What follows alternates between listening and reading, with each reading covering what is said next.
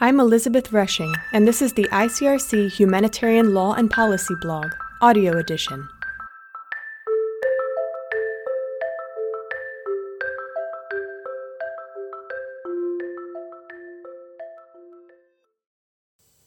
Dangerous Forces: The Protection of Nuclear Power Plants in Armed Conflict.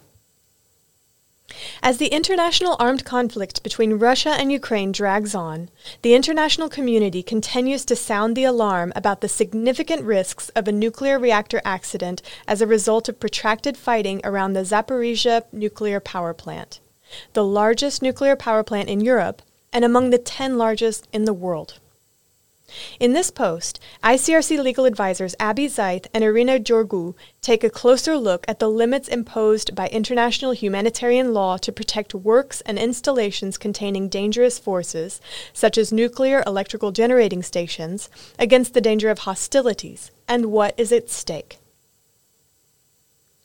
Because of the grave risks for civilians and the environment from the release of dangerous forces they contain, international humanitarian law, or IHL, affords special protection to nuclear electrical generating stations, more commonly referred to as nuclear power plants.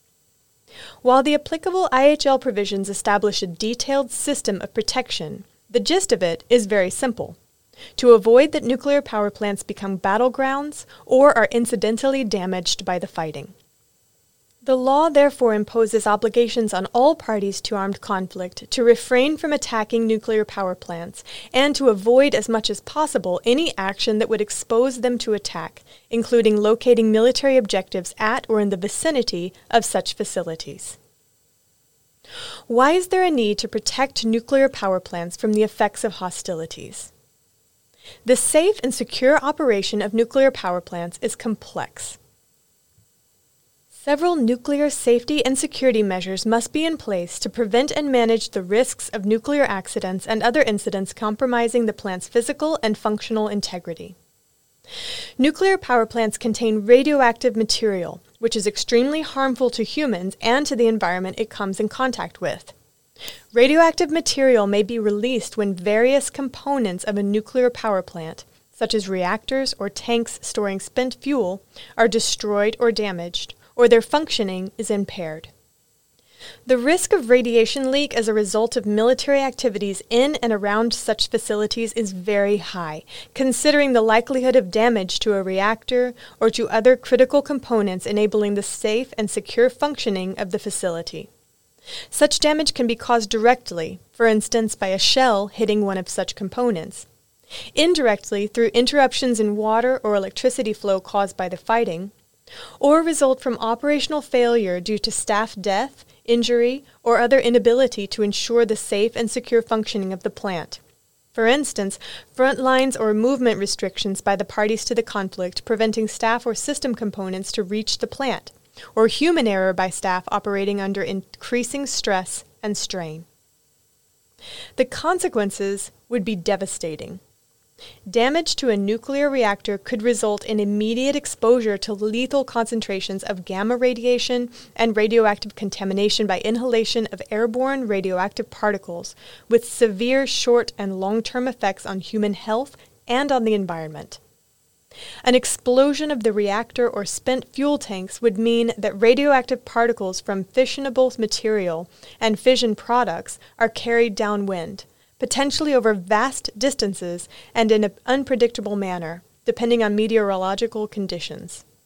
But even absent an explosion, leaked radioactive material, for instance as a result of damage to the plant's storage tanks or containment system, would seep into the soil and underground water, poisoning the flora and fauna in a large radius extending up to hundreds of kilometers around the damaged power plant. The effects of radiation are impossible to control in time and space. In addition to radiation poisoning and other illnesses, some genetic mutations caused by ionizing radiation exposure have been proven to transcend generations. Due to its spread over large areas and large lifespan, radioactive material can have devastating effects on ecosystems, agriculture, and food security, exposing large populations to short and long-term risk of disease and death, as well as mass displacement. The remediation of the natural environment affected is time-consuming, and in some cases, such as contaminated water bodies, impossible. The impact on the food chain would be felt for years, if not decades. In addition to containing dangerous forces, nuclear power plants mass produce electricity, which is indispensable to the survival of the civilian population. Typically, a nuclear power plant will provide electricity for hundreds of thousands of households, while for the largest ones, the figure can amount to millions. Damage to or disruption of the functioning of the plant risks depriving large areas of electricity, with grave impact on other essential services and on the well-being of hundreds of thousands, if not millions, of civilians. Are nuclear power plants protected during armed conflict? The answer to this question is yes, and strongly so. The most detailed provisions are found in the 1977 First Additional Protocol, AP1, but they are also protected under the 1977 Second Additional Protocol, AP2, and customary IHL applicable in international and non-international armed conflicts. All states have a right to the peaceful use of nuclear energy, including for electricity production. Nuclear power plants are civilian objects, and as such are protected against direct attack and reprisals. In case of doubt whether a nuclear power plant is being used to make an effective contribution to military action, it must be presumed to be civilian, even in contact areas. The obligation of parties to armed conflict to take constant care to spare the civilian population, civilians, and civilian objects in all military operations is of particular importance when it comes to nuclear power plants. Given the risk of release of radiation and consequent grave effects on civilians, parties need to exercise extreme caution when conducting troop movements, maneuvers, and other military activities in the vicinity of such facilities. Beyond the protection offered by the rules applicable to all civilian objects, nuclear power plants enjoy specific, heightened protection. Can military objectives be located at or in the vicinity of nuclear power plants? Considering the grave risks inherent in nuclear power plants, parties must endeavor to avoid locating military objectives, such as troops, weapons, or military vehicles, at or in the vicinity of nuclear power plants, except for the sole purpose of defending the power plant from attack. Although not an absolute prohibition, such co-location should in principle not take place. While appropriate planning at the time of building these facilities should aim at avoiding such risk, it may be the case that a military objective, such as a strategically important bridge or works of the defense industry, is located in the vicinity of such facilities, or that the plant find itself close to moving front lines. If a party to an armed conflict considers it has no option other than locating a military objective at the plant or in its vicinity for reasons other than its defense, it must still bear in mind general IHL rules protecting civilians against the danger arising from military operations. For example, it must locate such a military objective in the vicinity of the plant rather than at the plant itself, if feasible. What precautionary measures must the party that controls a nuclear power plant take? The party to the conflict that controls a nuclear power plant has an obligation to take all feasible measures to prevent the release of dangerous forces, even prior to an incoming attack, and to refrain from any action that would risk such release. In situations of occupation, they must take all the measures in their power to ensure public order and safety. Such measures must include, as a matter of priority, those enabling the safe and secure operation of the power plant, notably, ensuring the functional maintenance of critical components, including backup generators, ensuring operational staff can access the plant and/or critical components and are able to perform their tasks without undue restrictions, physical or psychological coercion, or any other form of unlawful treatment, and ensuring proper food and hygiene standards. If the safe and secure operation of the facility cannot be guaranteed, shutting down the power plant partly or fully, with due consideration to the impact this would have on civilians, notably on electricity provision and subsequent availability of clean water and heating. While the primary aim must remain to prevent the release of dangerous forces, precautionary measures also include establishing an early warning system for the civilian population that may be affected by an eventual radiation leak, including the civilian population under control of the adverse party to the extent feasible. Taking preparedness measures for evacuation prior to or following a nuclear accident. Distributing in advance iodine tablets to the civilian population, providing risk education and safe behavior information, and, in extreme circumstances, evacuating the civilian population from the areas surrounding the power plant. Can nuclear power plants be attacked merely because they are used by one party for military purposes? The answer to this question is no. The protection of nuclear power plants does not cease merely because they become military objectives.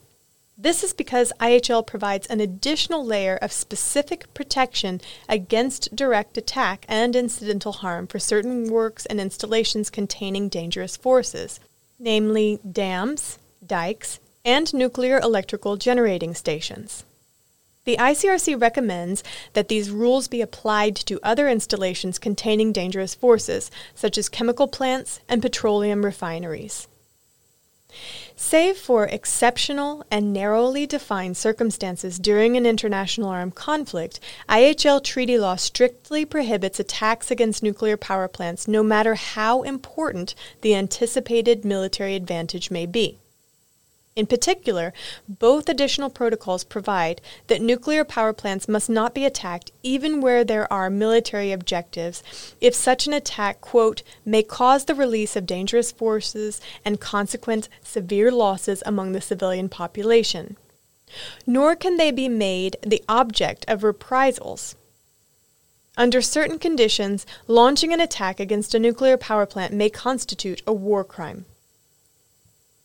Under AP1, this specific protection extends to those military objectives either located at the nuclear power plant or in its vicinity, as attacking such objectives entails a risk of causing incidental damage to the power plant, which can be high, particularly if means of methods or warfare with wide area effects are used. This specific protection applies in addition to the general rules on conduct of hostilities, such as on distinction, proportionality, and precautions. At a minimum, customary IHL mandates that both attacking and defending forces must take particular care if nuclear power plants and other installations located at or in their vicinity are attacked, in order to avoid the release of dangerous forces and consequent severe losses among the civilian population. Taking particular care will involve notably factoring into operational planning the uniquely high risk of harm to civilians and the natural environment when applying the rules on proportionality and precautions in attack and against the effects of attack. How to assess when an attack may cause the release of dangerous forces and consequent severe losses among the civilian population. The proscription on attacks under Article 51, Paragraph 1, AP1, and Article 15, AP2 must not be equated with the proportionality rule. The former rule imposes an absolute prohibition based on whether two things are objectively foreseeable. First, whether the attack may cause the release of dangerous forces, and second, whether the release of dangerous forces may cause, quote, severe losses among the civilian population.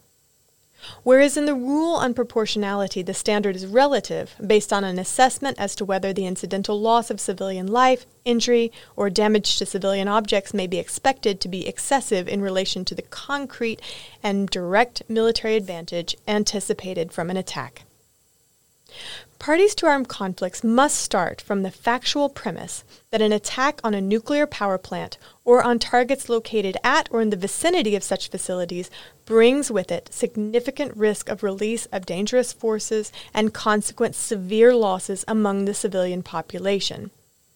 This is because of the inherent risk nuclear power plants represent already in peacetime, the fact that their operational safety and security is likely to be hampered during conflict, and the danger entailed by the destructive power of the means used in wartime. It is worth emphasizing that it suffices that the attack may cause such consequences. They do not need to be expected in the circumstances. The burden therefore lies on the attacking force to establish the absence of such a risk, or in other words, that an attack cannot cause the release of radiation and consequent severe losses among the civilian population. The assessment of whether an attack may cause the release of dangerous forces and consequent severe losses must be made in good faith based on objective elements. This includes, for example, the means and methods planned for the attack, the physical integrity of the plant, the functionality of safety and security systems, the extent of already existing disruptions to the plant's maintenance, for example, from a lack of or constraints on qualified operations staff or supply chain issues, whether there is a secure off-site power supply, the amount of dangerous forces that may be released by the attack, the proximity of inhabited areas, population density, whether there exist effective monitoring systems and emergency preparedness and response measures, the specificities of the surrounding land, and the potentially decades-long duration of the adverse effects of radiation release, including on the health of civilians and the natural environment. Given the intrinsic dependence of civilian populations on the natural environment, it will be necessary to consider the extent to which the release of dangerous forces may damage the natural environment's capacity to sustain the life of the civilian population. For example, the release of radiation would result in contamination of surrounding land and water supplies with radioactive particles and the dispersal of dirt and soot affecting the atmosphere and climate. This would likely have a severe impact on farming and food production, potentially putting communities at risk of starvation or radiation-caused illnesses.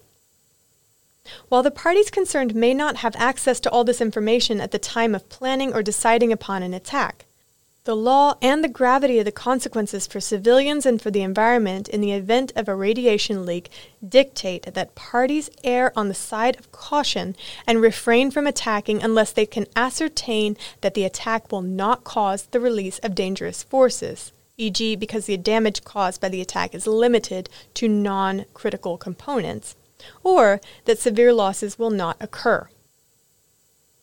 It is important to note that the severe losses among the civilian population may not be immediate.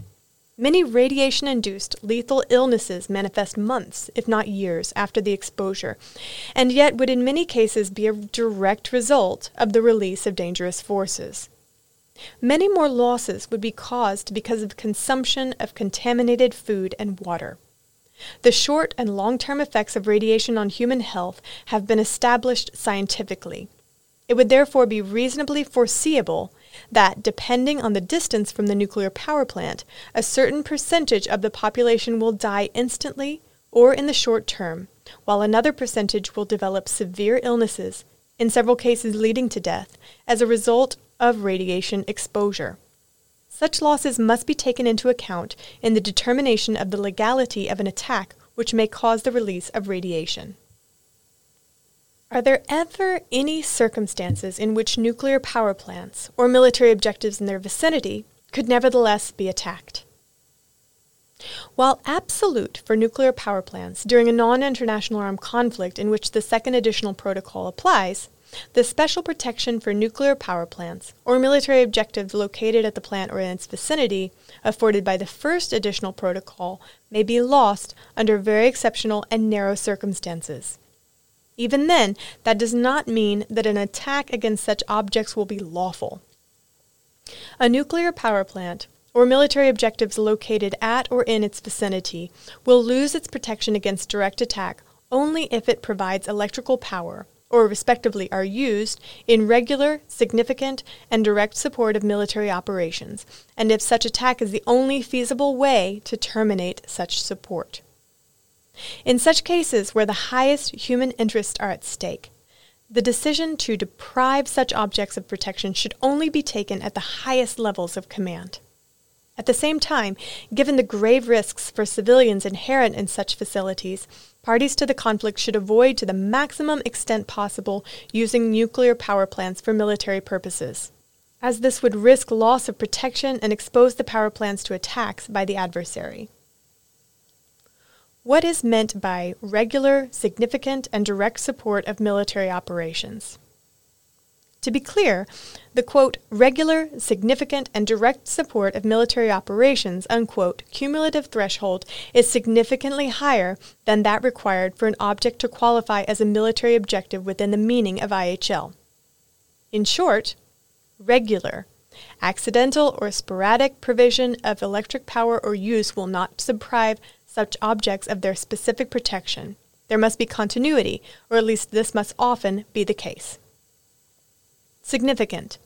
The level of support must be sizable and have a real, effective, and important impact on the military operation. Direct. The relation between the act and its effect must be close and immediate. The support must benefit military operations themselves and not merely intermediary objectives which themselves will be related to such operations. For example, merely supplying electricity to an integrated grid with pooled generating capacity upon which the military relies does not constitute direct support of military operations. Nor does a nuclear power plant delivering electric power to industrial works of the defense industry. Considering the practical challenges of identifying the source of electricity in an integrated electricity network, the party will have to exercise special care to ascertain that the NPP makes a close and immediate contribution. What is meant by, quote, the only feasible way to terminate such support of military operations, unquote?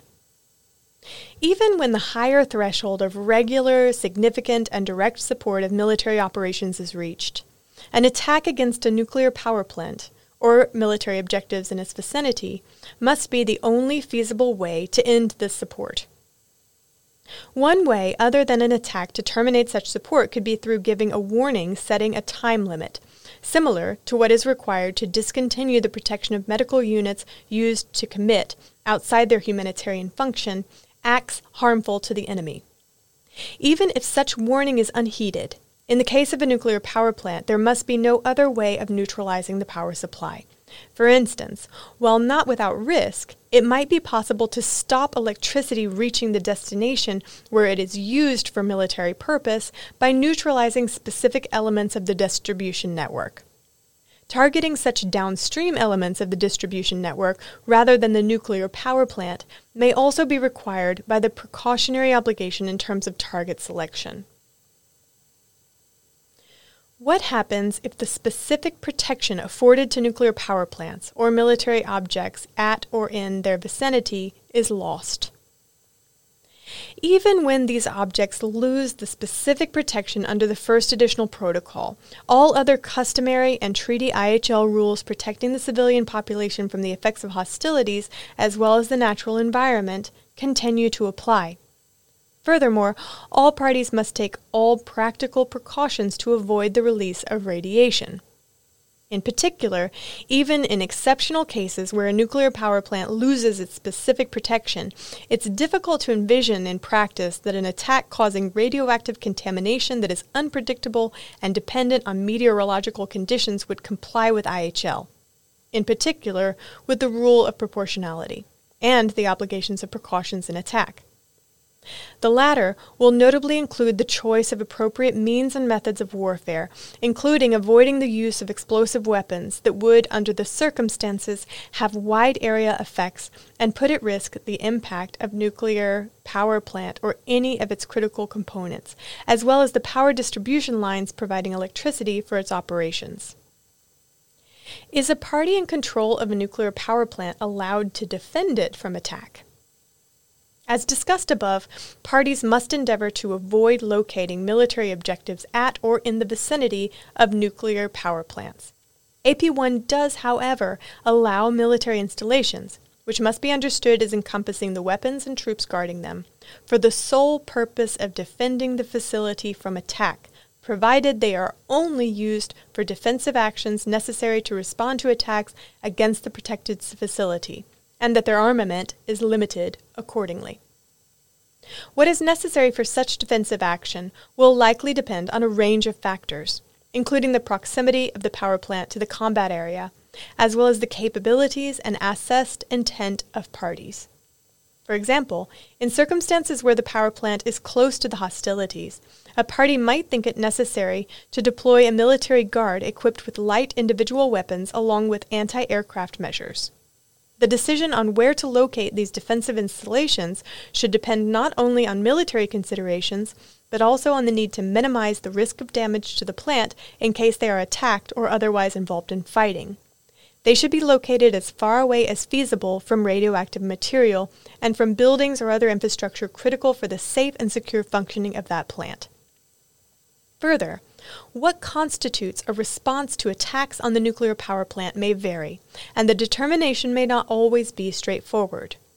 While counter-battery fire to neutralize enemy firing positions from which attacks are being launched on the plant constitutes permissible use of such installations, it may, for instance, be difficult for those employing anti-aircraft measures to distinguish between approaching enemy aircraft merely intended to pass the nuclear plant en route to another military objective from those intending to attack the power plant itself.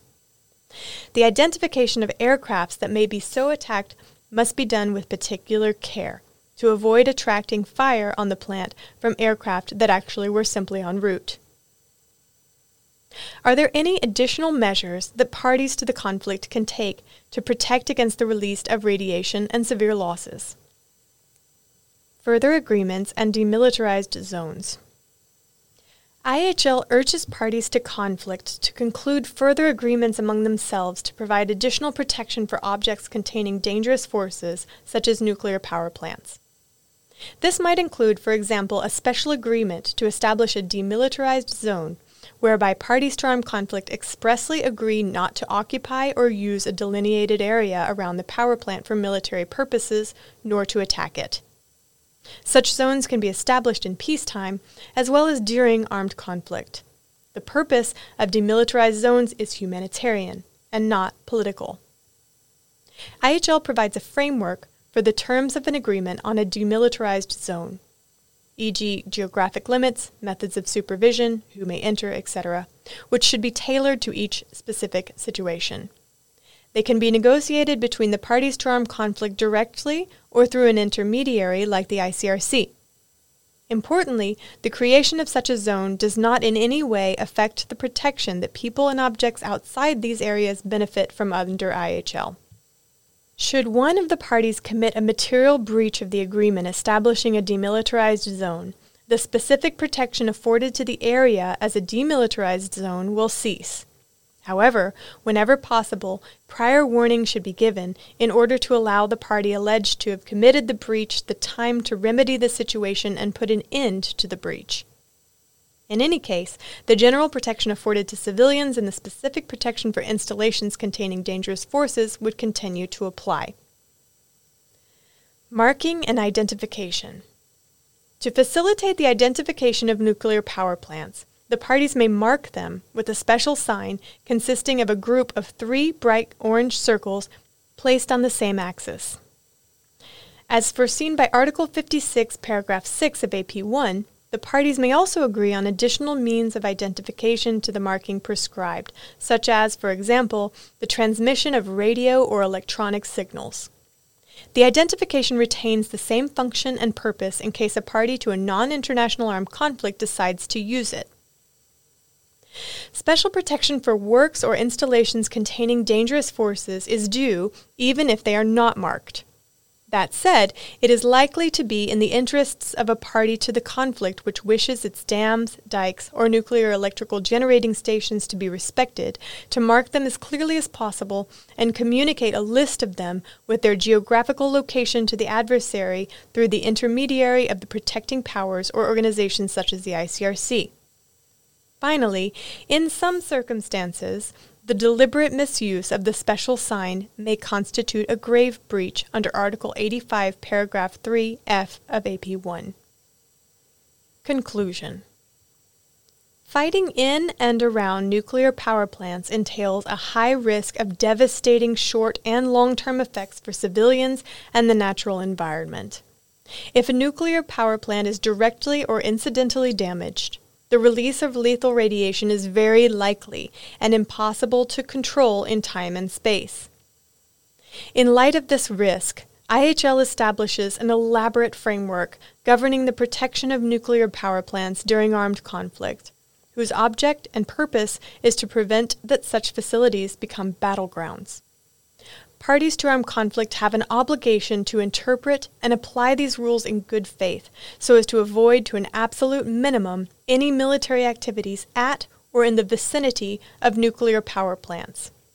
In any case, belligerents must, in the planning and conduct of operations, be guided by the imperative to prevent a nuclear accident, which could have catastrophic consequences on the health and well-being of populations for years to come. If you enjoyed this audio read, be sure to check out our full library of posts at the ICRC Humanitarian Law and Policy webpage at blogs.icrc.org/law and policy. You can also tune in to our new ICRC podcast, Humanity in War, on how international humanitarian law and policy protects the lives and dignity of people affected by armed conflict and violence. Humanity in War will be available on SoundCloud, iTunes, and Spotify.